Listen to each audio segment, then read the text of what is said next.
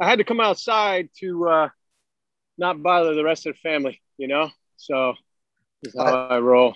Podcast has the tendency to bother the rest of the family, so that's probably a smart move. Yeah. Yeah. Let me know because there's a highway right here. And if it's too much sound, I can move somewhere else. But That's okay. I only release the audio of these, so I'll just tell everybody you're like running through the through Death Valley or something if we hear it. yeah. Chased by a band of Mad Max rebels or something.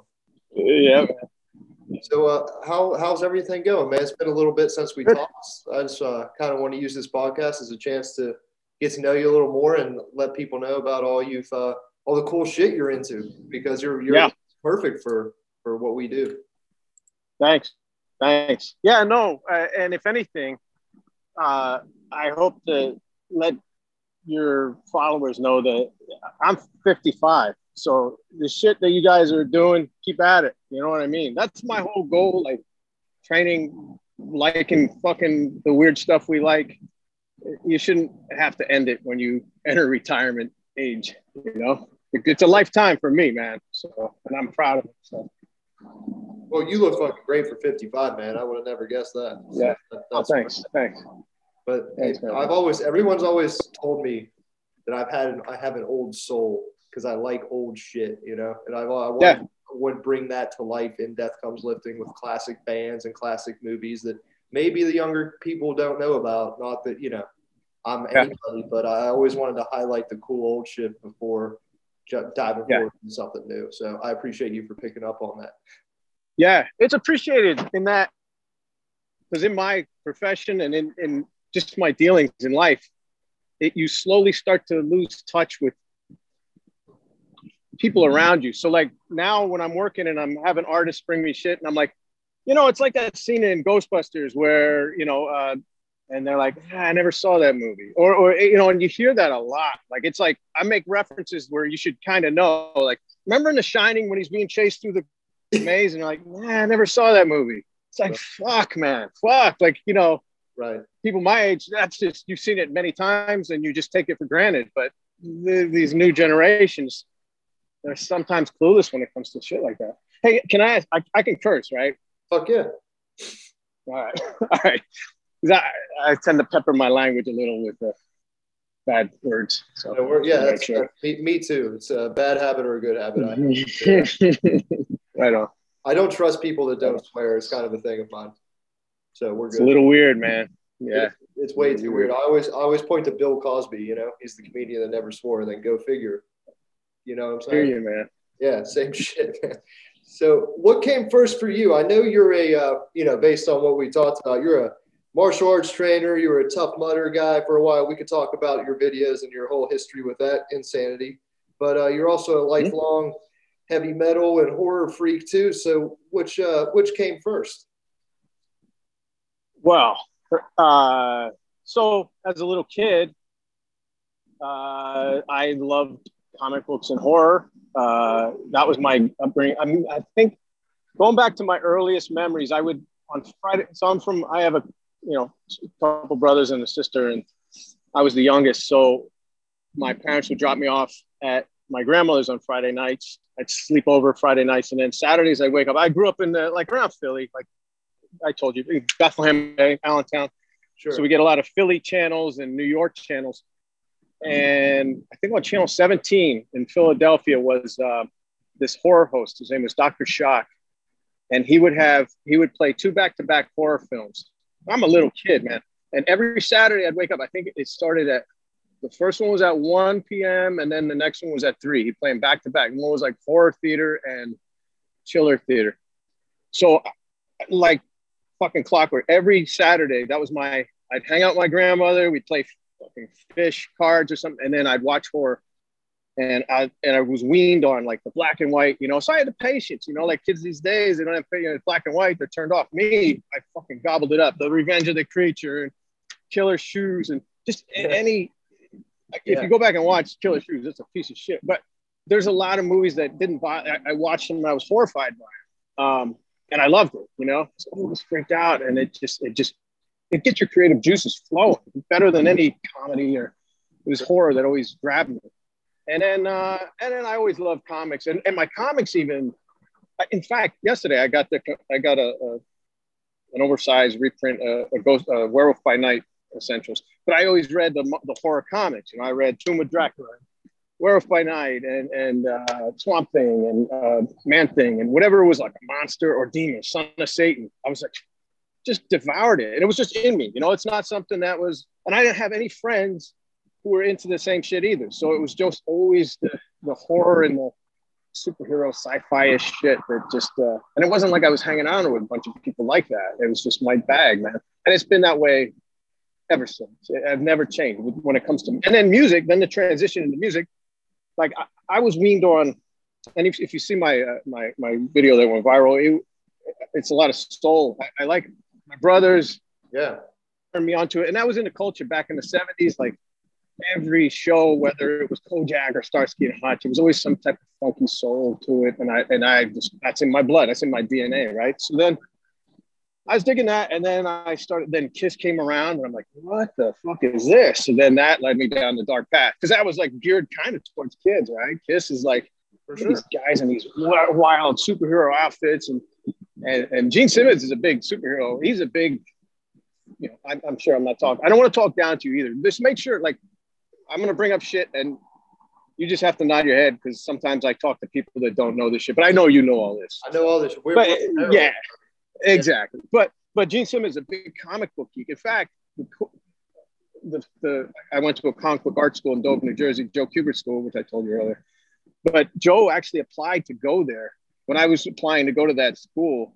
And this is after, I mean, Gene Simmons wanted to be a student at school because he loved comics so much. And, and Joe Kubert actually had to turn him down. He's like, it just caused too much of a ruckus to have you taking art classes. This is after the unmasking, you know, this is not, Kiss was kind of, he had the time, you know, Gene Simmons. Right. So he wanted to become a comic artist. But anyways, the creativity of Kiss really sparked my love of metal. And then, you know, it just grew from there, you know, like Eddie, I think about it, and I think what it is I always liked monsters.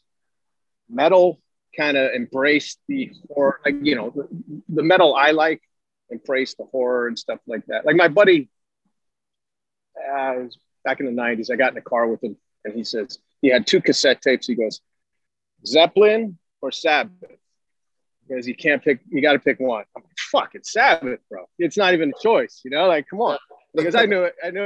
But that's the way it is for me. I always liked the devil horror side of music and fucking never got Zeppelin, you know? That's like Crosby, Stills and Nash, plugged in or something. I don't know. Look, I may say shit that will insult people and I don't want to insult you, but every now and then, like, shit like that comes out of me. So I apologize. If you like Zeppelin, they're great. Don't get me wrong. But choice between Zeppelin and Sabbath, I take Sabbath any day. So that's where I go. So then when I became of age, started going to concerts, you know, and like my email I sent to you, you know, I saw, dude, my favorite thing I saw Judas Priest on their Point of Entry tour, and opening for them was Iron Maiden with Paul Di'Anno. Killers. For the Killers tour. But what happened when it was at the Allentown Fair in Allentown, Pennsylvania, and I right when I got in the door, you know, you buy a t-shirt. I bought a Point of Entry shirt. I'm sitting there, and then fucking Maiden, didn't know anything about him. Nobody did. And the guy came out with the Eddie mask. I'm like, that's fucking amazing, right? And I loved their sound. And I went back right after Maiden played, I went back to the booth and I said, can I trade this Judas Priest shirt for the Maiden shirt? And they're like, yeah, I don't care. So I had a Killers tour shirt. That was my fucking prized possession forever. But anyways, that's so cool. Dude, then I was hooked. And I seen Ozzy on this Diary of a Madman tour. I just missed, he's toured Blizzard of Oz, the same place the year before, but I was in junior high. I remember in a junior high wrestling room, my buddies are like, yeah, man, we just went to see this guy, Ozzy. He sang for Sabbath, and he was at the Staples Arena. And I was like, wow, that's great. But then the next year, I didn't go. I missed that one. But that was junior high. So I was a young buck. And then I happened to go, like I said, see Madman the next year, right after Randy Rhoads died. Saw Sabbath with Theo, touring for Mob Rules. Bro, I've seen Scorpions and Rainbow, and all those old school metal. That we're one and the same. And then, go ahead. So we're one and the same. All that stuff. Yeah. I really wish I got to see Sabbath in the day and see Maiden on the Killers tour. Killers is one of my favorite records of all time. That's one of the ones that got me into metal, man. Yeah, it's like something with the I lost interest in Maiden. And here again, I don't want to piss anybody off, but they just weren't. After Number of the Beast, I love, and then after that, it's like just pick up a history book and write some songs. And I was like, no, man, Cal Diano's, he had a Motorhead vibe to it. It was just fucking angry and talking about killers and killing, and I dug that more than Rhyme of the Ancient Manor kind of stuff. And there's nothing wrong with it. Look, that's cool. I saw last time I saw Maiden was the Somewhere in Time tour. And that was when I was getting into hardcore punk rock. And I was like, this is a clusterfuck. Like, it was a stadium show and they had the big inflatable spaceships and all this shit. And, like maybe a week earlier, I saw Black Flag. And I'm like, I don't know, man. This is a little too extravagant for me. I love theatrical shit in my music and my metal, but I don't know. That was like Spinal Tap fucking area. You know what I mean? It was a little silly.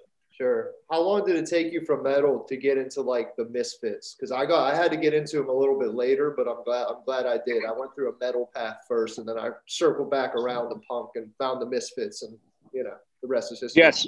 So there was a radio show at WLVR in Bethlehem, Lehigh University, and this guy, he was called the Metal Madman, and this is it had to be 83, I think it was. 83. No, it was probably 84. And this guy was playing this thrash metal, and he was playing demo tapes of Metallica, Creeping Death and all this, before Kill 'Em All. He had like these, and then he was playing, Megadeth and stuff we had never heard. And I remember Nasty Savage, XXX. So we would record that shit. I remember walking around at night, like you do as young punks, and we had the cassette tape of a Metal Madman show, this guy, and we started really getting into the metal edge. And back then, like, it was not cool to like metal and punk at the same time, and hardcore. So we were not the cool. We were like, oh, these guys have turned into metal. We just started letting our hair grow, and then bands started sliding. Like a lot of hardcore bands started sliding it, like SSD. They put out an album, Let It Rock or How We Rock. And that got a real, like, before their albums were just straight up punk, and the band started transitioning, and they kind of got pushed to this, like, the punk community pushed them away. See, here's where I think I don't want to be talking down to you, because you probably know what I'm talking about. But it became a thing, like suicidal tendencies. We're like, oh, what is fucking? There's guitar, there's like guitar solos. Like, this shit is fucking whack. But sure. I was eating it up, because I came from a metal background, started getting into punk. Then I found out about fucking Venom, and then it was over. Like, I'm like, this shit is great, and the punk rock is still great too.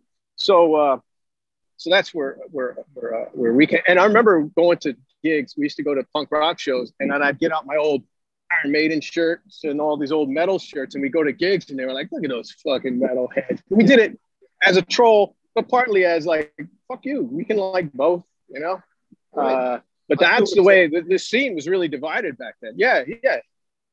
Love it all. But yeah, Misfits and Misfit. I mean, right for us, like, that's what Death Comes Drinking is one of the fucking best songs. And then that's what really dragged the name of your shit. Just like, this guy knows his shit. Thank you. Yeah. No doubt. Yeah. And that's my favorite Misfits song. Yeah. Yeah. It's one of the best. But yeah, I saw the Misfits a shit ton of times. I saw Samhain. I saw, big old truck coming by. So it was audio. But yeah, I saw Misfits a bunch of times. I even liked the Michael Graves era, Me too, man. Yeah, it was good poppy shit. I think even like Jerry only got a little fucking whack with it. I heard some stories about him. I try not to get too deep into the weeds, but I don't care about this fucking strife between those guys or anything like that. So I'm not big about gossip. I just, put out good music and I'll rock to it. So, yeah, I like the Michael Graves stuff and the early Misfits. I mean, I even saw them in their arena You know, they just did out here. You know, the last. Did you see them on that tour? Oh, dude, The their Misfits? reunion shows have been great. Yeah, I saw 3 of them. That's really, yeah. That's the venue they need. I think like it's beautiful in that. That's the kind of way they should be presented with the big fucking the visuals behind them and shit. Like Green Hell. How crazy was that seeing the fucking green lights fucking boom, boom, boom, boom. Oh my God. It was perfect. It was perfect. But anyways, no, I saw them. Because I work in both East Coast and West Coast a lot. So I saw Misfits on Halloween on 42nd Street in New York. I saw them on Halloween twice out here, I believe, in LA. I saw them, and I always happen to go. And then my favorite show I saw was when Sam Hain reunion, because I love Sam Hain. I think November Coming Fire. This is my opinion, but I think November Coming Fire is the best shit that Danzig's put out. Every track is a fucking scorcher, but he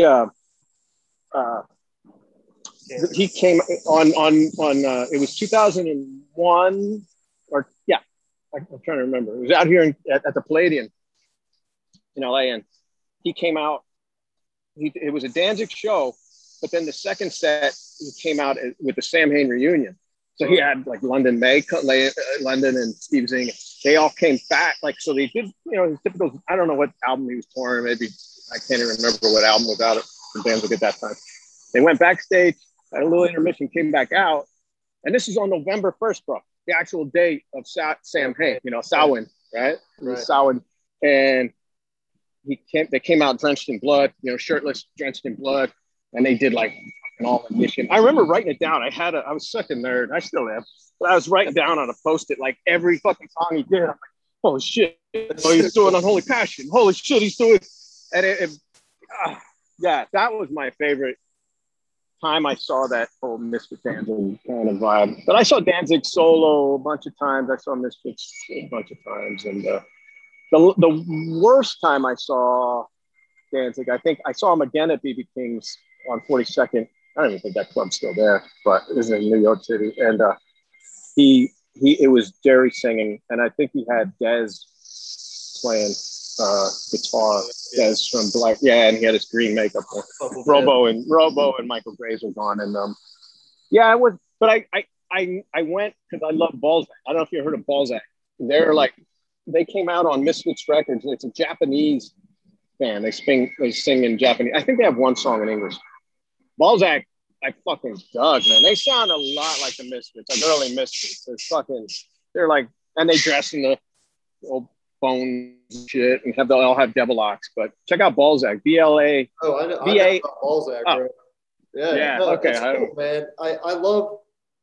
We have everything in common. You know what's up. I just want the people to know that you know what's up instead of coming right out with the Tough Mudder and stuff like that. Oh, right on. Wanted to establish your roots firmly in the hardcore heavy metal history that we love out here. Yeah, I could talk this shit for hours. Sorry if I ramble. If I ramble, like hold up your hand and then I'll just shut my mouth because I could fucking. I don't talk to people like you all the time, bro. I go to work and I work with normal people. It fucking sucks. I love talking to you, man. And that's what, that's the most meaningful thing about having this is hearing that, right? Like just creating this community of like-minded people. Because how many people in your local area, anybody out there listening, their local area are super into fitness, yet super into heavy metal, yet super into horror movies, but maybe one other guy, maybe your boy, whatever, but having this and getting able to talk to you and everyone talk to each other is what this is about. We're giving a place for the Misfits to be healthy, So talking to you, man, just like this means everything. Yeah, great. Appreciate it, so my point being, ramble on. That's no worries. And that wasn't a Led Zeppelin reference either. That was a mistake. But for me, though, where do you stand on death metal? Because I know you're as we established, you're a little bit older than me, but I was growing up in the late '90s, early 2000s when death metal was really emerging. And that's when my love for, one of the first horror movies I ever remember watching with my grandma was Evil Dead 2. And, the whole splatter thing, everything going on. And just seeing that, and then without even really liking the music, just looking at the art for death metal or looking at, Destroyer was one of the first albums I ever bought. So I started with Kiss and Alice Cooper, and then that naturally led into like Rob Zombie and Cannibal Corpse because that shit just like looked like a horror movie. So I fell right into the death metal trap and then kind of circled back on some older bands later. Sounds the same. Yeah. Same shit. Yeah. Yeah, like Death. Yeah. Scream Bloody Gore, and all that shit.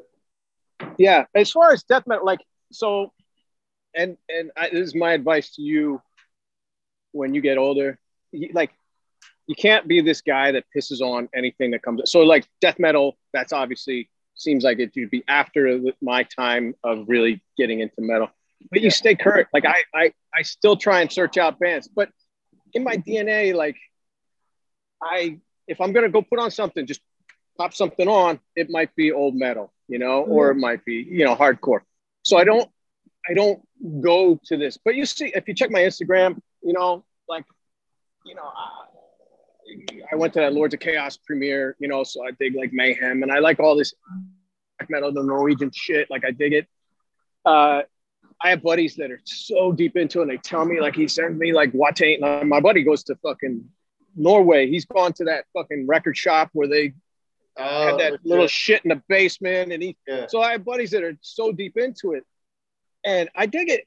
It's just that, like, it doesn't grab me by the fucking balls and go, this is what you need. And there's nothing wrong with that. It's just not coded in my DNA, right? But I fucking love it. I love it. I'll tell you who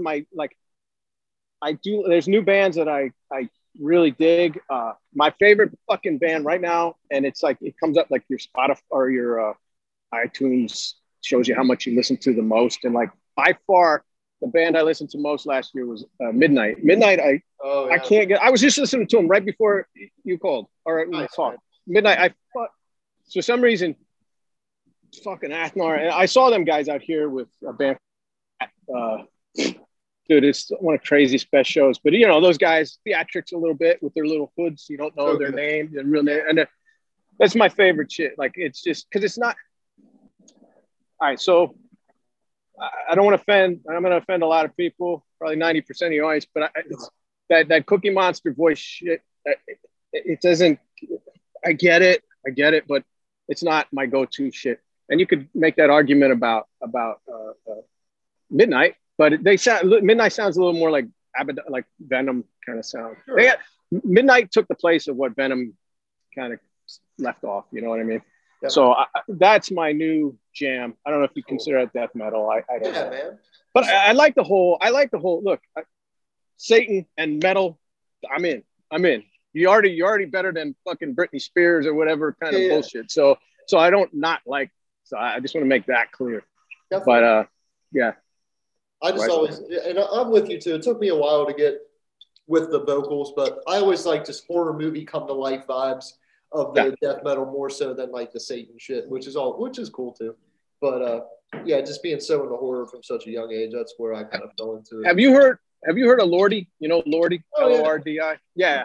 They're I saw them in New York like in 2002 or something, which is rare because they're from Finland, and they actually won that stupid Eurovision music competition. It's like American Idol over there, but they actually won. But those guys, they have a great video. If you haven't seen a Blood Red Sandman, it's basically a fucking metal version of Evil Dead. It's so well shot. It's shot like a film. It's fucking beautiful. If anybody that listens to this, just Google Lordi, Lordi, Blood Red Sandman. You won't be disappointed. If you like the Evil Dead and you like rock and roll, it's more rock and roll. They're not death metal. I don't think you think that I think that's death metal by any chance. They're more like Kiss, you know? Yeah. Because I've had friends that listen to them and they go, God, this isn't the sound I expected. It's more like rock and roll. But dude, I love they dress. I love early rock and roll. I'll defend Kiss till my dying day. I don't care. Yeah. You know what I mean? I still love Kiss. I love all that shit. Sabbath is my favorite band ever. So we're good. Have you seen Sabbath? Have you seen Kiss lately? The last time I saw Kiss was the tour they did with Motley Crue. That was the last time I saw it. Yeah, they're fucking great. You know, so you're a PA boy. Where did you go to see him? Because it might have been the same. I think no. You know what? I think I went to Hershey Park. That makes sense. Hershey. Yeah, I went to Burgestown. They have the Star Lake Pavilion, everyone calls it. Okay. Around here. Yeah. Did you ever come down to Pittsburgh being close to Philly for shows, or did you always just stick to like out Philly? You never came down here? Yeah, there was enough. You know, if I did travel, it'd be to New York or Trenton, cigar and saw the Bad Brains. Yeah. Shit like that. But never, we'd always go the opposite direction. So makes sense. We always, and not a lot of shows ever come to Pittsburgh, especially back in the day. I hear the same. So we would travel to you more so, but you know, if you did come down here, that'd be interesting. Yeah, no, we did go. I did see a lot. Like I said, I saw in '85, we saw the Bad Brains, which they were at the height of their power back then. They were fucking shit, holy smokes. It was one of the most energetic. It was the most energetic, crazy, awesome shows I've ever seen. Bad Brains. I saw Black Flag in '85. That was at a small little place. That was cool. They were touring the Loose Nut for. So those are like the big punk rock shows. I saw Circle Jerks too back in those days. I forget what else. Oh, they were touring for what's the one? The Heavy Metal Weekend, but I don't know. It's a wonderful. I forget the name of the album, but yeah. That's cool. I love the Bad. Sometimes I watch old Bad Brains live videos before I work out just to get jacked up. It'd be like, if this dude can put this much energy into this show, I can go for a fucking run. You know what I mean? Have you seen him lately? It's so sad. It is sad, man. Yeah. And you know what? I came out. There was an album or a movie, Finding HR. This guy put up a documentary. That's what's happening a lot. Like, there's a lot of books and documentaries about punk, and like I devour them all. But the HR came out and they showed the movie and they talked to him and I got a picture with him and my son and he signed a poster and shit, but he's just smiling. And they were asking questions, you know, there was a Q&A after the movie and I noticed that Daryl and Dr. No, the guitarist and the bass player, weren't in the documentary. And you know, if you ever gone to a Q&A, you know, like, okay, any more questions? I'm like, like HR sitting there, I might as well just stand up. And I just asked us, hey, I noticed that Daryl and Dr. No weren't in this movie. I mean, is there a problem? And he's like, no, they give their blessing or blessings, Jah, you know, and then he's all fucking smiles and blah, gave me just or whatever. He's just on another realm now, you know.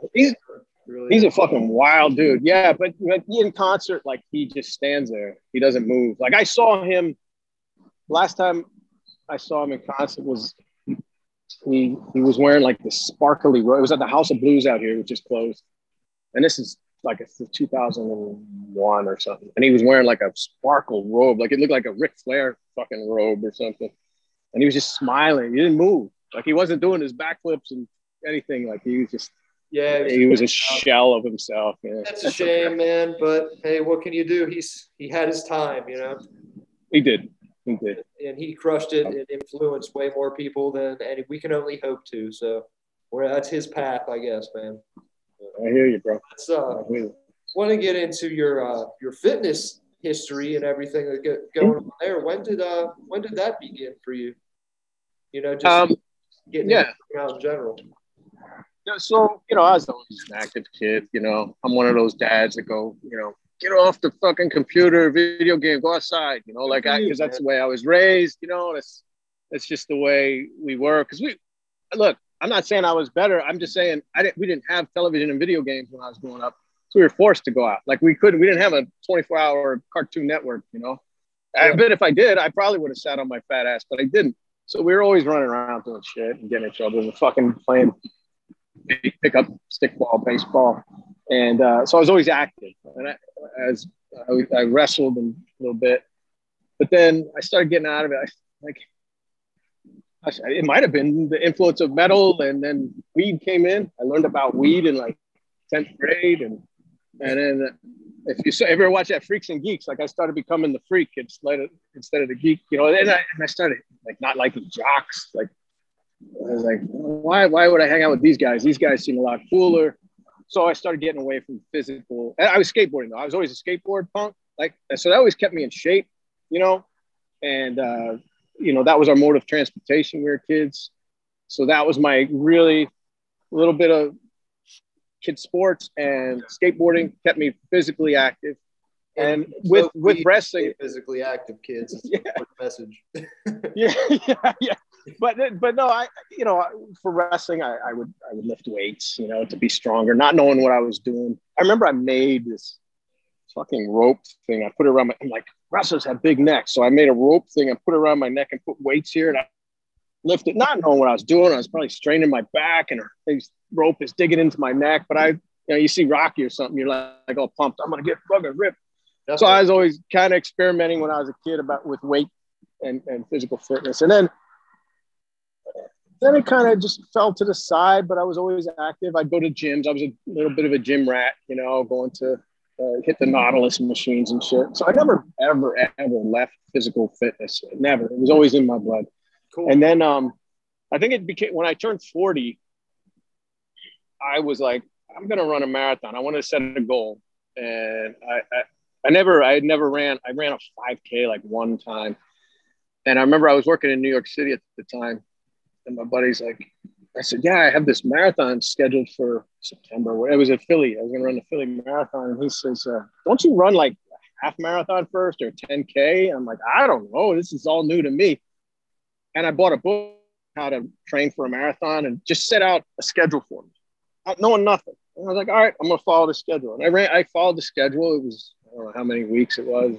I just threw out 16. I can't remember. And I followed it and ran it. And I ran about 4.5 hours, 4:35, which I tried to stay under 10-minute miles, right? So I want to stay under a 10-minute mile. And I was there up until like mile 20, and that's the wall that everybody talks about. Yeah. And I hit it right around the Schuylkill. Like, I remember where I hit it, like around that boathouse row. And I was like, fuck, I don't know what's going on, but because they had a timer at every mile, and then I started dropping. But anyways, that was good. And that just, as soon as I ran it, I'm like, I want to do it again. I want to do more. And then I started entering more races. And there was a half marathon in Allentown that I would run every year. And each year I tried to beat my time. And I did. And the fastest I ever got is I got an hour and 48, which is, there's a lot of people probably watching laughing. I think it was under 10. If you do the math, a half marathon, 13.1 miles. So it was good for me. Like, it was the best I've ever gotten. And then found out about Tough Mudder. And I just liked these things that I like being unknown. Like, oh, fuck, this is kind of scary.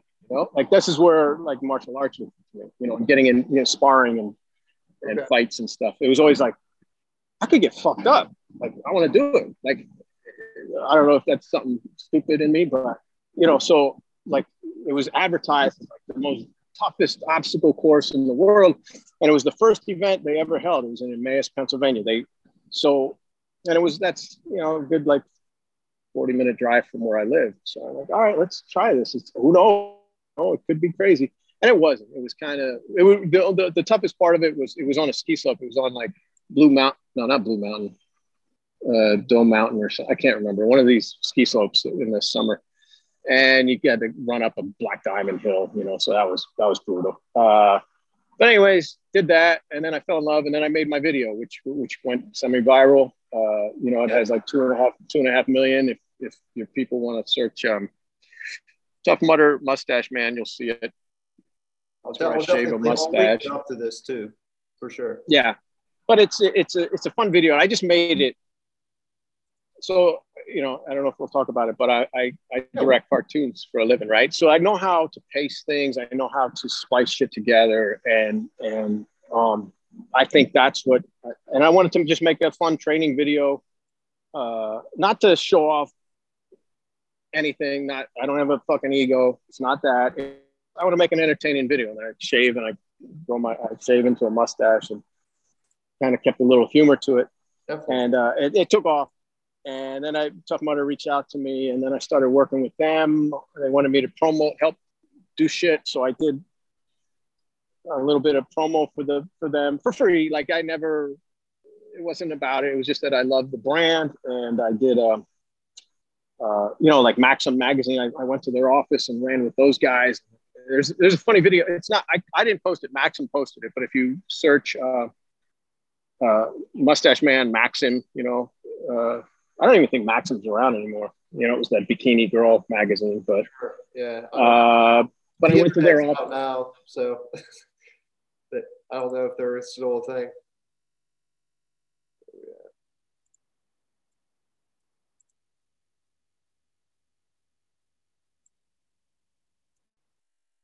Bail. Covering eventually unless they run cheap, but someday to be honest.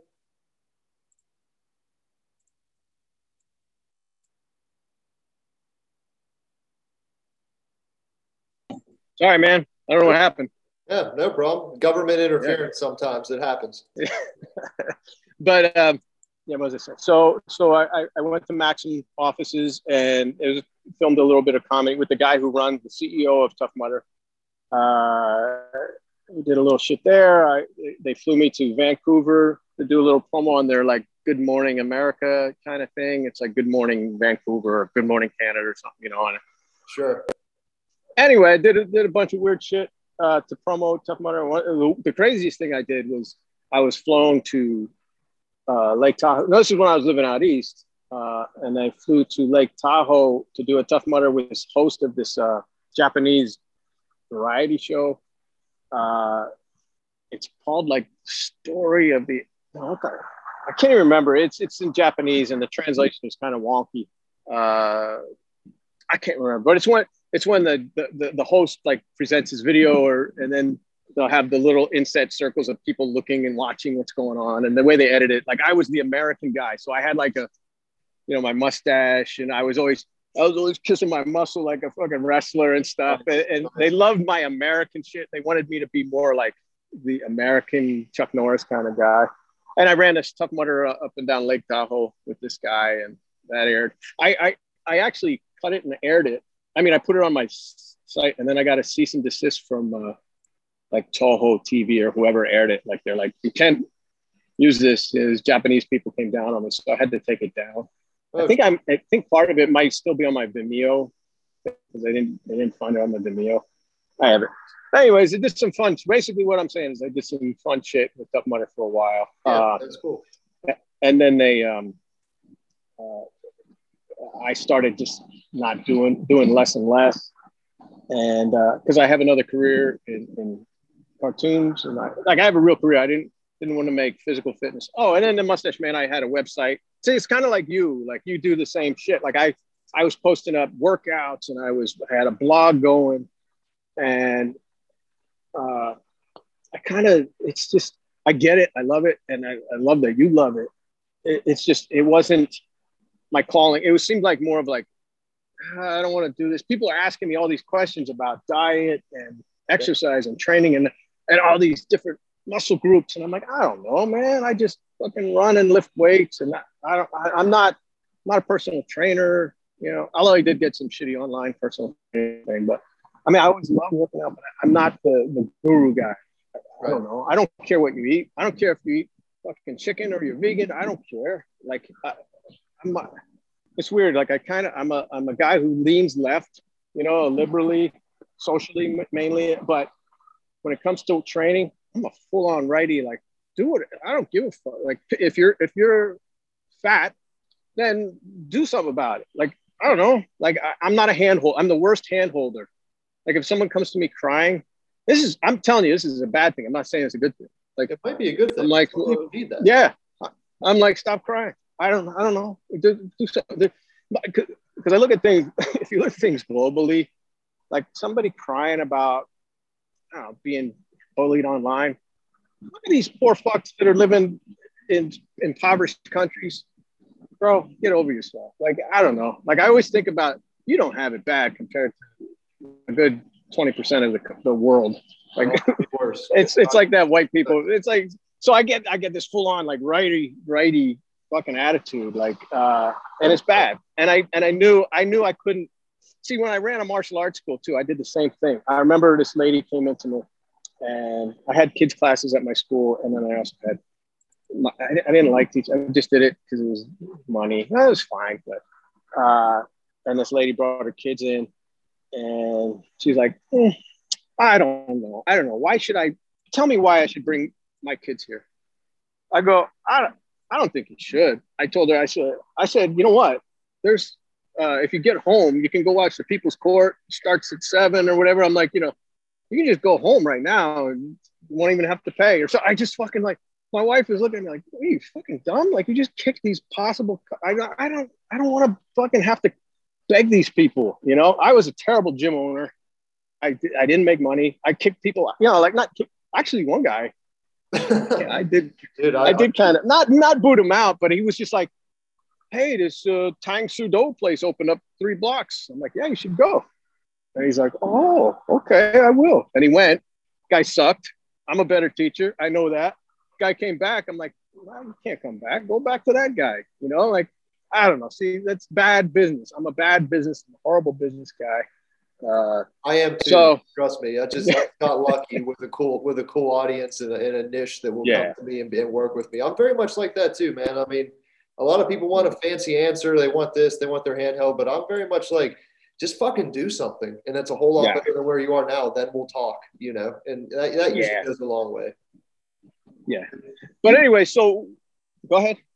I was going to say you got certified under for martial arts. Under the only teacher left alive that teaches Bruce Lee's is it Jeet Kune Do?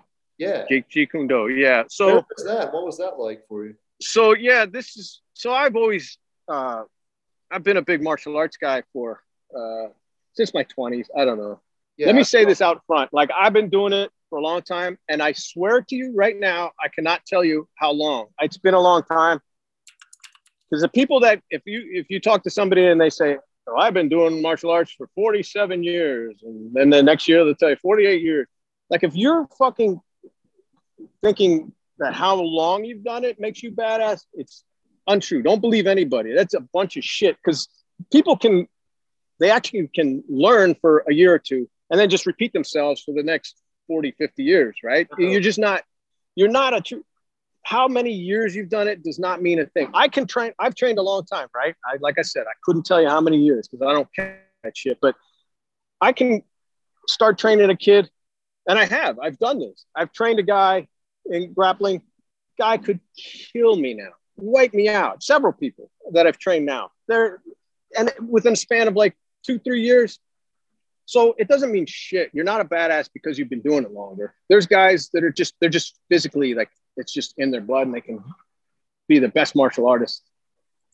And so, yeah, I've been doing it a long time. And I started, I think in my 20s in like shitty Kung Fu, like a white dragon Kung Fu. It was just silly stuff. And I started, because I love Bruce Lee. Like I grew up watching Bruce Lee movies, and, you know, I always knew he was more than just an actor. And, and then, he's a great philosopher. And to this day, I swear, I get life lessons from him, you know, just looking at his writings and stuff. So anyways, so Bruce Lee was always my guy. And then so I was doing this shitty Kung Fu for a couple of years. And then Guru Dan Inosanto, he would do these Bruce Lee's last remaining, Bruce Lee made three instructors while he was alive. And one of them was Guru Dan Inosanto. The other guy, Taki Komuro, who just died like a couple weeks ago, he was actually older than Bruce. He was old. When Bruce started training him, he was in his 40s, Taki Komuro, and then James Lee. And James Lee passed away back then too, like in the 70s. So there are only 3 people that are really certified under Bruce Lee, right? There's tons of other people that trained with Bruce Lee, and then they have this lineage with him, and now they're instructors, but Bruce never made them instructors. That's the truth about Jeet Kune Do. There's a lot of online arguments about it. But anyways, so when I trained with Guru Dan Inosanto, when he came out it was in Jersey, in Princeton, New Jersey, I was in way over my head. You know, I'm doing all these crazy crane beak strikes, and this guy's just showing like straight crosses. Damn. I'm like, I was blown away. I'm like, and trapping, a lot of hand trapping and shit. And I'm like, I don't know what's going on. So you can either go one way. You can go, fuck that, I'm going back to my comfort zone, or dive right in and start trying to figure out what's wrong with you.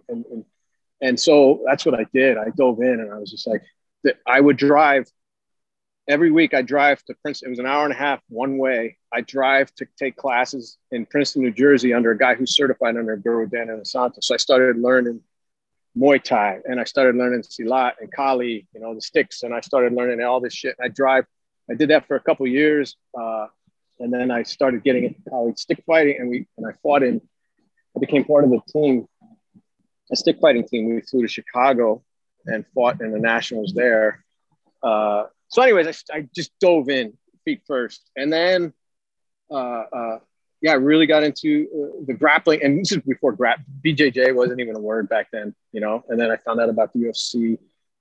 I started watching UFC, like UFC 3. I got 1 and 2 on video cassette, and then when 3 came, I mean, I was watching 3 live, you know. Sure. So that became my new jam. And then an opportunity in '96 came for me because I'm an artist, and I went to art school, and I was offered a job in out here, California, to work on the Jumanji cartoon, which was just coming out. The movie had come out. I never saw the movie. I still haven't. But so I started working on the Jumanji cartoon. But I really took it knowing that I can go to Guru Dance Inosanto's school. Like, personally, I can train right at his school instead of going to one of his students. So that's what I did. So basically where I was training from '96 on was it was basically Bruce Lee's school, because so Bruce didn't teach, like, he was an actor, right? So he wasn't always there. So his teacher, when he was acting or doing all this stuff, was Inosanto. So I would train directly under Guru Dan Inosanto. Every day I'd walk into that school just blown away, because we had like the original signage from Bruce's Chinatown school. We had, I mean, all the shit, like a lot of the mukjang, the wooden dummies were actually shit that were in Bruce Lee's school back in the day. You know, so I was just in heaven, and I stayed there years and years. I became an instructor under Guru Dan. He made me instructor so it's Junfan. Bruce Lee's his real name is Lee Junfan. So I became an instructor in Junfan Kung Fu, and because there's no Jeet Kune Do isn't a thing. It's like a concept, right? Yeah. That's the way Bruce Lee wanted to set forth Jeet Kune Do. It's not like, this is Jeet Kune Do, this is what it is. Bruce hated that, right? Your Jeet Kune Do, like Zach's Jeet Kune Do is different than my Jeet Kune Do, right? You may like that bow stab. You might like cracking people over the head with that bow stab. Don't. Like, let's say I'm more of a short stick guy. That's good. You're still doing your Jeet Kune Do. So that's the whole concept of Jeet Kune Do. So if people say they're Jeet Kune Do instructors, it's kind of not true. And Guru Dan doesn't really give out those instructorships. He gives out instructorship in Junfan Kung Fu. I'm an instructor under Kali, which is like stick fighting, but it's really way more than stick fighting if you want to get into it. I don't want to bore everybody, but it's flexible weapons. It's flexible weapons. It's all kinds of shit. It's empty hands, Panatukan. So, and then at the school, you could take classes. Like I said, I took classes in Silat, which I'm also an instructor in Silat, which is a little more exotic, if you want to say. As far as practical stuff, I don't know if it's as practical, but it's fun, you know. And then I started training under Sabat, which is a French kickboxing art. And with this guy, Nikolai, and he's a great guy. We started training privately with him. I became a silver glove under him, which is the lowest level of instructor level. So I'm an instructor in Sabat. Muay Thai is my favorite. Like, that's my go-to stand-up. So I'm an instructor in Muay Thai under Arjun Chai Suit. So I got into Muay Thai. And let me think, is that everything? Oh, shoot wrestling so that was the early, so shoot wrestling, Shudo. I was a professional level under Yori Nakamura, so this is like early MMA, like MMA. So shoot wrestling, it's kind of like, it's your Brazilian jiu-jitsu-ish stuff, but it's got stand-up kick throws. So it's stand-up fighting, throwing, and grappling. And when you fight, so I fought quite a few amateur fights too. And you're judged 3 criteria. You're judged who won the fight, who won the punching, kicking, who won the throwing, and who won the grappling. So that's the way those fights were judged. And keep in mind, like, when I was out there competing, MMA was illegal in California. It was illegal everywhere, like so many places. This is the early days of UFC. This is before Dana White owned the company. And, you know, Senator John McCain called it human cockfighting. And he tried to get it all shut down. I wrote him a fucking letter, man. John McCain. This is way back. Like this is the early days of UFC. I never write. I've never written a congressman ever since or before. But I just like got out the paper. I was so mad because he was trying to ban something that I love so much. And we used to go like back in the day, like when we fought like they were kind of like illegal tournaments because you can't get insurance for MMA. Nobody really knew what it was back then. So it was really gym fights.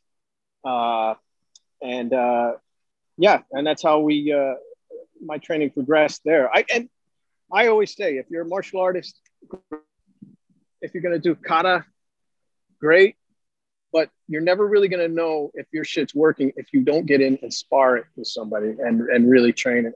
Like I can punch the air and look like a pro, but then put another person in front of me. I mean, how's your shit working now? If it works, great.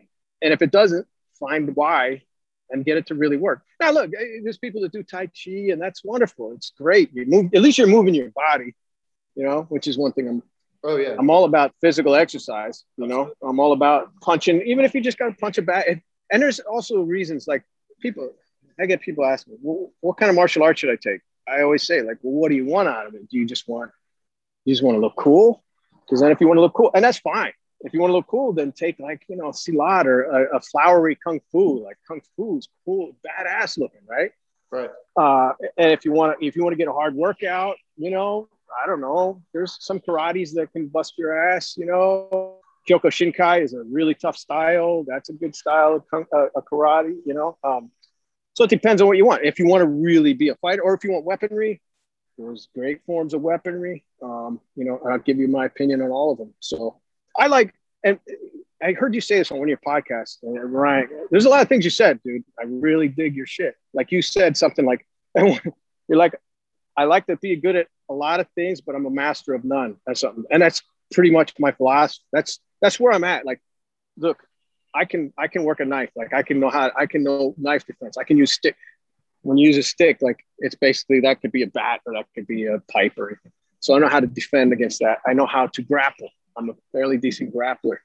My throwing, punching and striking and kicking. Yeah, dude, that's my gym. I mean, I love Muay Thai. There was just a gym. Before COVID, I was at this Muay Thai gym. Fucking love Muay Thai. That's my favorite art. It's a little hard. Like I think I'm starting to see the inadequacies of my physicality. You'll start to notice, and I pray it doesn't happen to you till much later in your life. But like, there's times where I feel it. I feel it. Like, oh, that didn't work. Like that's my body's starting to slow down. So I'm going to start to get more into grappling. I don't want to ever stop because I love it so much. Yeah, don't stop. But hard style. But not like hard style. But Muay Thai is a hard style. You know what I mean? Let's face it.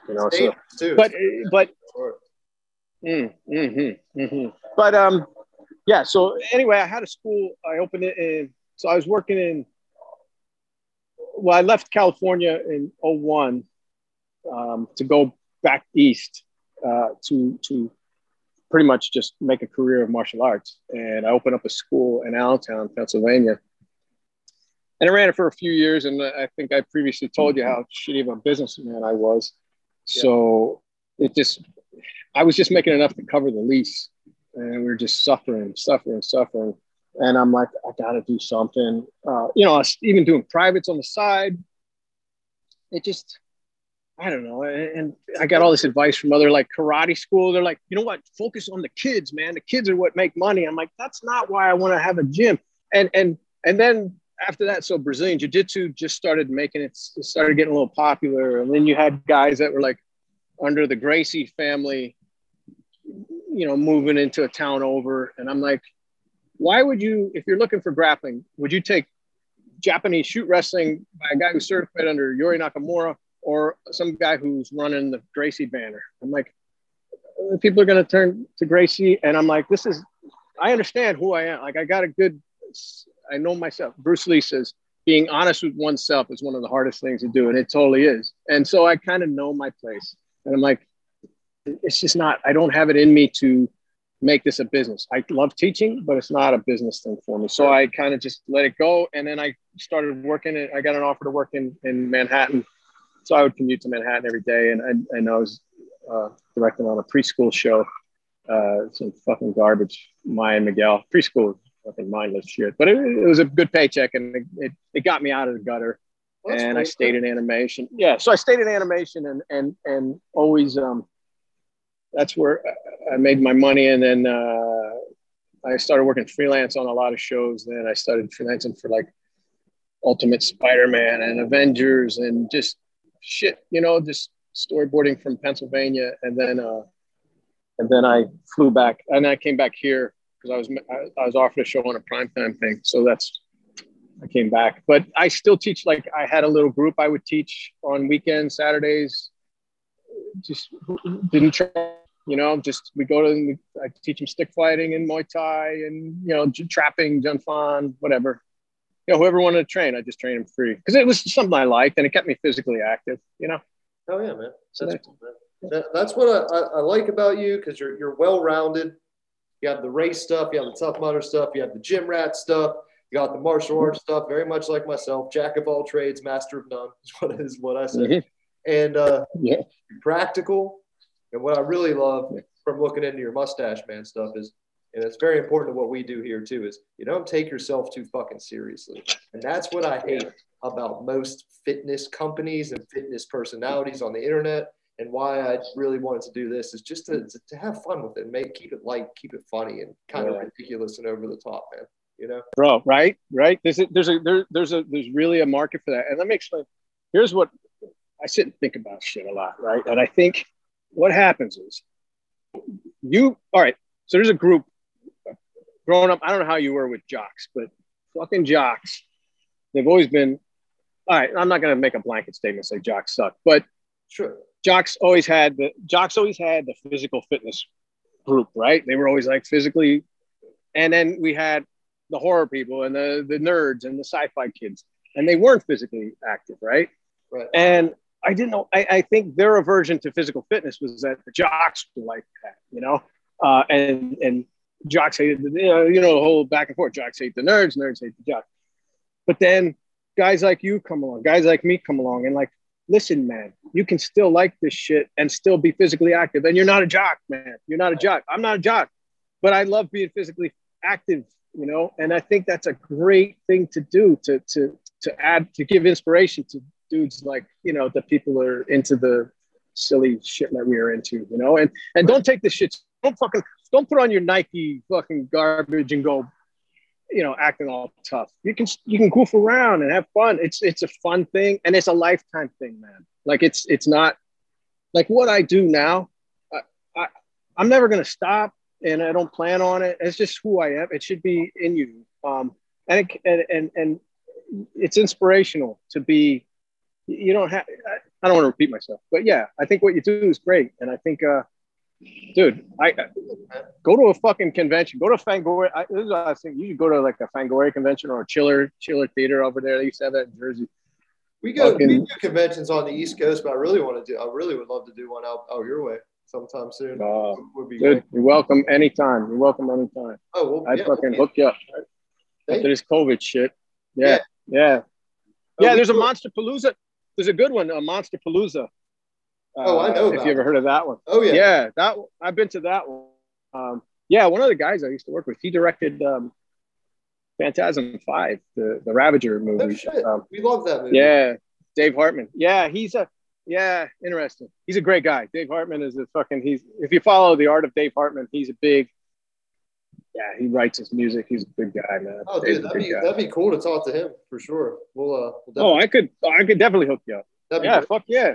I'll hook you up with him. He's not a physical guy, but he's definitely knows his horror. Like he's I'll definitely give you his digits. Please, bro. And let's talk a little bit before we get out of here about your animation, because that's what really would interest me in you too, is that you work. We mentioned it a few times, but you're in LA right now working on some Netflix shit and you've been doing it for quite a while. Mm-hmm. Yeah, I've always so I was always the kid that drew. Monsters. Yeah. I remember loving dinosaurs. I'd always draw T-Rex's, blood coming out of their mouth. I used to make all models, like horror models. I had every one of them. I had dinosaur models. I always drew blood. I always painted blood coming out of their mouths all the time. I remember every T-Rex model, or I fucking Triceratops with blood coming out of his mouth, whatever. So I was always into that kind of stuff, and I'd always draw it. And then I when I finished high school, which I graduated in summer school, I was not a good student. Although I feel I'm fairly intelligent. I just didn't apply myself, which is fine. And I went I went to regular 4-year school. I went to Pittstown. Well, I went to community college and I went to a 4-year school, and I was going to become an art teacher. And all my classes were like learning about the masters and doing all this art history learning and application of art theory and all this. It was just so boring to me. And I'm like, I'd like to do art, you know? It's kind of like, anyway, I remember after my 3rd year of post-high school learning, I went to my dad. I found out about an ad in the comic book about the Joe Kubert School in Dover, New Jersey. It's all comic book art. It's a trade school. It's only 3-year. You just get a certificate. It's not a degree. And I told my dad, I said, Dad, I'd really like to go here. And he said to me, he says, so you want to draw monsters for a living? I'm like, I don't know. Yeah, kind of, you know. And then he was cool. He let me go. And that changed my life, right? So sick. It was a tough school. It started out, I think we started out with like 125. Next year we had like 50 people. The graduating class of 1990 is when was it 90? Yeah, 90. I graduated in 90 and it was 12 people graduated that year. And it just trained you. You were taught by actual comic artists. You know, Kubert was one of the teachers. Anyway, and then I got out there in 90, and it wasn't until 96 that I got a call from a friend who started working out here in animation. And he says, hey, you want to do a test to get on to Jumanji? I did. And they accepted, and they said, all right, let's hire you. We're going to, can you be here tomorrow? I'm like, bro, I'm fucking on the East Coast. They're like, well, can you be here Monday? I'm like, shit. All right. So I had to sell everything, just fucking go. And I slept on my buddy's fucking, his floor, and I came out here and started working for Sony. And then Sony Animation was brand new at that time, and then they did shows. I rolled from Jumanji onto I don't know. I did all kinds of shit for them. I did a episode of Godzilla and Jackie Chan. I did the first season of Jackie Chan. Well, they were like, "Oh, you're a martial artist, so you'd be great for this." And so I worked on that. Trying to think what else I did at Sony. I don't remember. Had me Godzilla, bro. That's all I needed to hear. Yeah. Godzilla. Oh yeah, that was cool. Oh, so here's my follow-up, my callback is that the year my mom passed away. It was like 2017. My old community college that I went to, they contacted me. They wanted to give me this award for, and I was terrible there. I got D's. I wasn't a good student, but I kind of succeeded in. I was a Hollywood guy now, right? I directed in Hollywood, and they said, "You want to go out? We want to give you this award. It's like the highest award for an alumni." I'm like, "Are you sure? Did you see my grades?" And they're like, "Yeah. We want to." I said, "All right, cool." And they had this black tie affair. My mom was there. It was great. My dad was there. My wife and kids, and I was the last guy to speak. Go up on stage, and I'm a fucking dork. But I said, I told the story I just told you about my dad. I said, I remember here's what happened. So when I was working in California, and I'm drawing, my episode of Godzilla was the Shrewster. It was a giant rat shrew that was in a twister, like a hurricane. So the hurricane would come ashore, and then it would stop, and this big fucking rat thing was inside this. It was a Shrewster. And I'm drawing this monster, and then he's fighting Godzilla, and I'm drawing this, and I'm like, fuck, I'm drawing monsters for a living. Now I'm getting paid, and I'm probably getting paid more than my dad ever got paid in his life. So when I gave that speech, and my dad was sitting in the crowd, I said, there was a time when I told that story right there. So, my dad asked me, "Are you going to draw monsters for a living?" And I thought, yeah, Dad, I drew monsters for a living. So it was kind of funny. My dad's a good dude, so he laughed at it. That's awesome, bro. Yeah. So, yeah, no, I'll tell you, I guess I can say. So my love is horror. I want to do, me and my buddy have pitched horror shows, not getting picked up, horror and animation. I'd love to mix the two. I did get an opportunity last summer to freelance on a new show that is being made by FX. Because I direct cartoons, right? But then I'll do freelance on the side. And the one I was, it's like a demon. Okay, I don't want to. Wow, nobody's gonna get in trouble. So it's Danny DeVito's in it. Aubrey Plaza is in it, and it's a daughter. This girl is a daughter of Satan and a human. Cool. And when she hits puberty, her powers come to be, and she's dealing with Satan, and that's all I can say. But it's when that happens. It's now we worked on I worked on the pilot. Now who knows if it's ever going to see the light of day, but it should be finished by now because it was this was like last summer, so I don't know. And if it airs, it's going to be on the FX channel, and I can't really say the name, but it's a demon thing. But it's a comedy of all fucking things. Anyway, so I get the chance to work on a lot of cool shit, you know, like I've drawn Spider-Man. I've drawn, you know, shit that Scooby-Doo, you know, I've directed some Scooby-Doo. It's like stuff that I watched as a kid, and it's like, grew up on that. Holy shit. I grew up on it, and I'm working on it. So that's kind of fun. I bet that's super yeah. great. Yeah. Yeah. And I was a big Rick and Morty fan. I don't know if I told you. So and if anybody is listening, they watch Solar Opposites on Hulu. That was I was so happy to work on that. I was blown away because I'm a huge Rick and Morty fan, and this is like a guy who's Rick and Morty. And I directed 2 episodes of the first season, and my claim to fame was I directed the Wall episode, which if you haven't seen it, that's fine, but people will know if they have watched Solar Opposites and they know the Wall episode. It's probably not my swan song, but the biggest thing I've done so far. Now, right now I'm on a Netflix show, and I can't really say because I don't think they made a press release, but I'm directing on this show. It's it's starring a lot of SNL, like the main. Let me think. Bob Odenkirk, you know, Better Call Saul. He's a main character. He's not a main character, but a regular. He's on every episode. That might be. Yeah, he's great. He plays like this hippie kind of guy named Feather. So that's kind of all I could probably say without getting sued. But yeah, a lot of SNL and Second City talent. But it's going to be on Netflix, and it'll be very. You're not going to miss it because it's Netflix. Yeah, I'm working for a company called Titmouse. Titmouse makes. They made Metalocalypse. If you ever saw Metalocalypse, oh, fuck yeah, of course. Fucking yeah, that's the best, man. That show.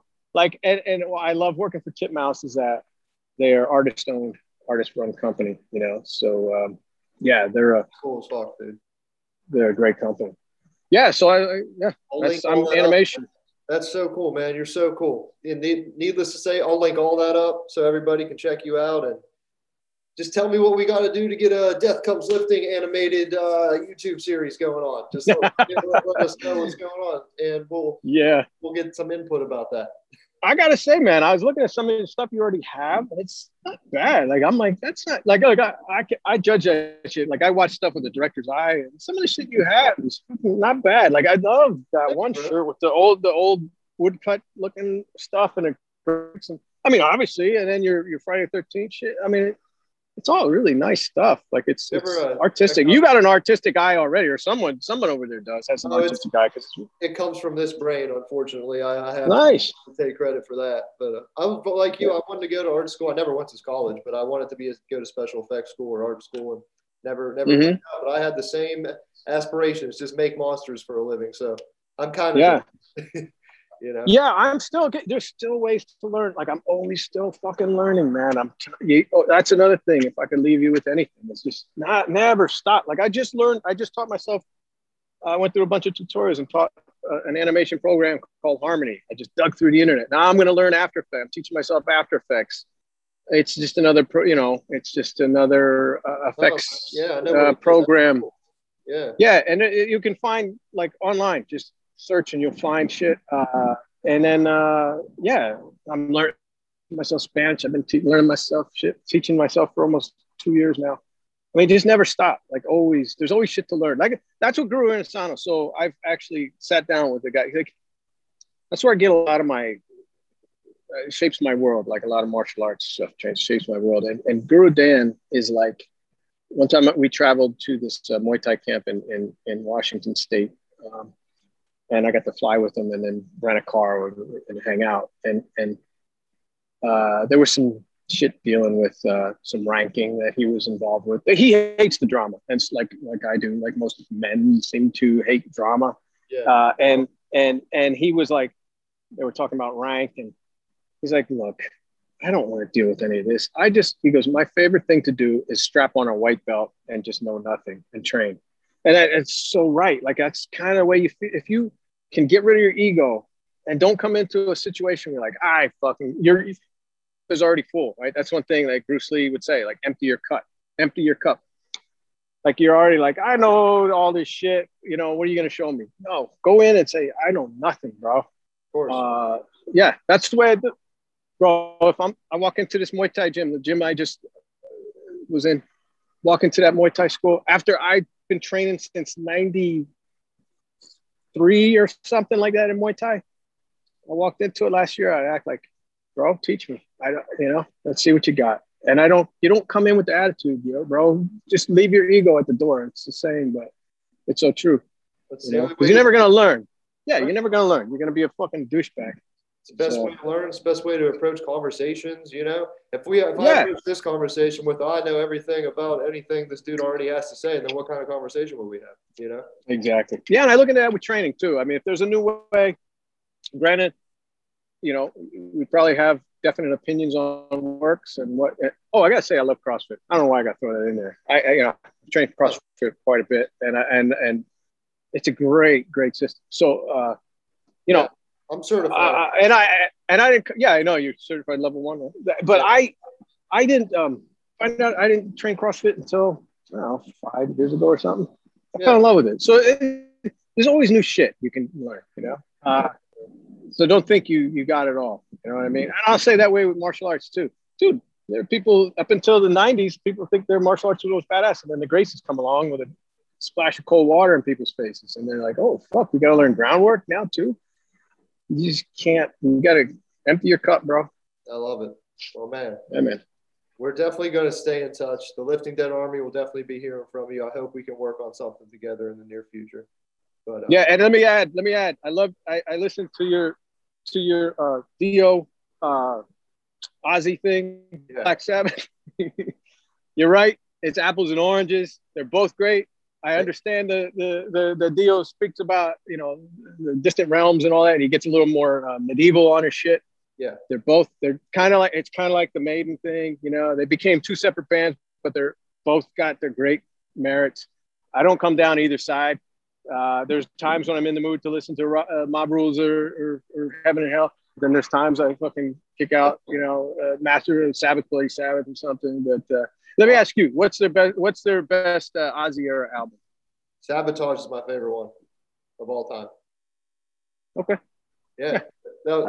I dig it.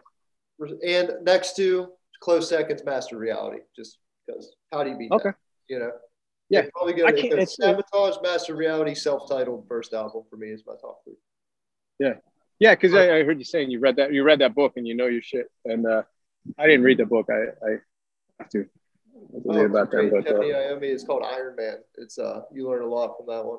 But that was the first. Hey, did you go for it? Was the first time what? First time anybody ever beat me to the "What's your favorite Sabbath album?" question. So I respect that, man. I was going to get to that. Yeah. Did you hear Iommi's did something with Glenn Hughes? And I looked for it recently. There's an album called Fused, and it was Glenn Hughes and it's not on iTunes. I don't even know if it's on Spotify, but I remember YouTube. You got a YouTube. It is, but it's a solid album. It's more like rock and roll. Anything I own is fucking great. But that's my jam. I apples and oranges, man. Love Dio. I told you in my email I went to see Dio's hologram tour, which is fucking bizarre. I'll tell you what was cool though. Here in LA, And, you know, I love We Rock and like solo shit. And then he did some Sabbath, but the hologram doesn't move. You know, he kind of puts one leg up on some block or some shit. But what was really cool is that, like, if a guitar solo comes on, like, he would disappear in a wisp of flame. And that was mind blowing. Like, cause you're not, you know, obviously he's not there and you don't feel like he's there. Of course. But his hologram just goes like fucking flames. And then the flames come back and it forms him again. That was cool seeing Dio like that. Yeah. Dio has this, Dio has a rock for a bowl. Wait, what is it? Bowling thing out here. Like, I'm a stone's throw right over this hill here is the Hollywood sign. Like, I'm in Burbank, right? So there's the hill here. And on the other side is the Hollywood sign. But right, so I'm like a 10-minute drive from Hollywood. And right when you get over in Hollywood, there's this Hollywood Bowl, not the Hollywood Bowl, but Hollywood Bowling. Even though the Hollywood, there's a bowling place, and they have like what the fuck they call it? Like, not metal. It was like a guest. It was a night where musicians just show up and start jamming. So you didn't know, like, people would just pop in, like, it's crazy. You know, you'll have your hair metal band, which I fucking hate the hair metal, but you'll have like hair metal guys show up from or who, you know, it's crazy. So, but they have this rock. Dio Rock for against cancer or something like that every year, and I haven't gone. I was planning on going this year, and then COVID came in. But yeah, it was a big loss when Dio was gone, man. Dio was. I think you once said he was like the best vocalist in metal, or best vocal medalist, and I agree wholeheartedly. Absolutely, man. Nobody had his pipes. Nobody had his pipes. He is missed at his size and demeanor for sure. But what is your favorite Black Sabbath album? I have to ask. That's the final question. You know what? Like, now this is. I'm not going to go old. I'm not going to differentiate and Dio. Like, I like them both, but I do. I tend to like single songs. I go for. I'll pop on, you know, Ozzy. You know, like anything. You know, Fairies Wear Boots or whatever. Little side trivia. Let me explain this real quick. The first time I ever heard of a Walkman, right? Those are big things back then. When you used to sit and listen to albums when you're a kid, you were stuck. You were tethered to your fucking stereo. So you'd have to sit there and look at your album, which is great. Look at your album. That's how I used to listen to my metal, right? Yeah. But then when I first got my first Walkman I had, right, with the fucking puffy ears and you put a cassette in, my dad bought me the first Black Sabbath album on cassette, like for $4.99. And I got it for Christmas. So I remember a rainy Christmas day. I don't know what year it was. Popped it in, and I listened to the rain and the bells and the first track of the first set. Dude, I was blown because I'm walking down the street, and I'm like, I'm hearing music as I'm walking. You don't know what a mind blower that was. Like, that wasn't a thing back then. So I'm like, I'm not attached to my fucking. It was like orgasmic, bro. Listen to Sabbath. So that song, that one always gets me. So their first album, I fucking dig. But if I, to be perfectly honest, if I were to just pop on an album right now, I usually go Heaven and Hell or Mob Rules for some reason. Like, it's just I don't know, something about those two. Like, they always get me. I get it, bro. I get it. There's not a wrong answer to that question. That's yeah. Yeah. Well, if you say Technocracy, then I don't know, maybe. Maybe, yeah. But even then, okay, I'll respect it. Whatever he said. No, but there's good shit too. There's good shit. I'm just saying. We're doing Born Again tomorrow. Is on the. No kidding. Ian Gillan, yeah, that's on tomorrow's Sabbath Sunday podcast, which is conveniently timed that so it fell on Easter. So that I'm looking forward to doing that. Oh, kind of ironic. Right on. What'd you think of 13? I think cool. Right? Fuck yeah. Yeah. It wasn't bad. Like, it's like, oh, this is derivative. Like, oh, I see you just grabbed this riff and you kind of tweaked it a little, but I didn't mind. Like, there's no bad Sabbath riffs, and it's by the guys. So you saw them on that tour, right? Yeah, man, it was great. They did exactly what they needed to do. You know, of course. Yeah, that's a great show. I got to say, I was in contact with Jack Osborne. We were kind of email buddies for a little bit. I mean, he gave me his like personal Facebook name. Like, it's not his name, but it's a name, and we were kind of hooked up there and he offered me if I promoted something he was into. I think it was for MS. It was when he first diagnosed, and if I promoted that on my Mustache Man shit, like he'd let me go see he says, yeah, if you promote this, you can, Sabbath anywhere you want. I'll get you tickets. Oh, and I promoted it for him, but then I was like, I don't want to hit him up. Like I never hit him up. I never called in the favor, because I'd seen Sabbath. Like I just seen him, and I was like, wow, maybe I could go see Sabbath like at the Hollywood Bowl. And then I did. I think that concert may have been canceled because that was when his cancer came around or something. I think he had the cancer vaccine. Sure. Anyways, but yeah, I was kind of that's kind of communicating with Jack Osbourne for a while. That's cool, dude. Yeah, man. Yeah. Hey, any connection to Sabbath is welcome on this podcast, man. We appreciate it. We appreciate you, man. You're an inspiration. You're a wealth of knowledge. We will have to have you back on again and talk a little more talk a little more stuff, but we're definitely staying in touch, man. I got ideas for you. You're part of the team. Yeah. Sure, bro. Good. Proud of it, bro. Hit me up. Me too, man. Hit me up. And if you and when this COVID, dude, hit me up. We'll go bang out. We'll go hang out in LA. I'll take you to the sites. Done. Done, bro. Good town. A lot of good gigs out here, Trust me. Yeah, once COVID lifts, I'm in, bro. All right. Yeah. Don't lose my number, man. Bro. I got you. Yeah, I'm going to text you after this. All right. Right on. Take care of yourself, man. Thank you for your time. All right, Zach. All right, man. See you, buddy. Peace.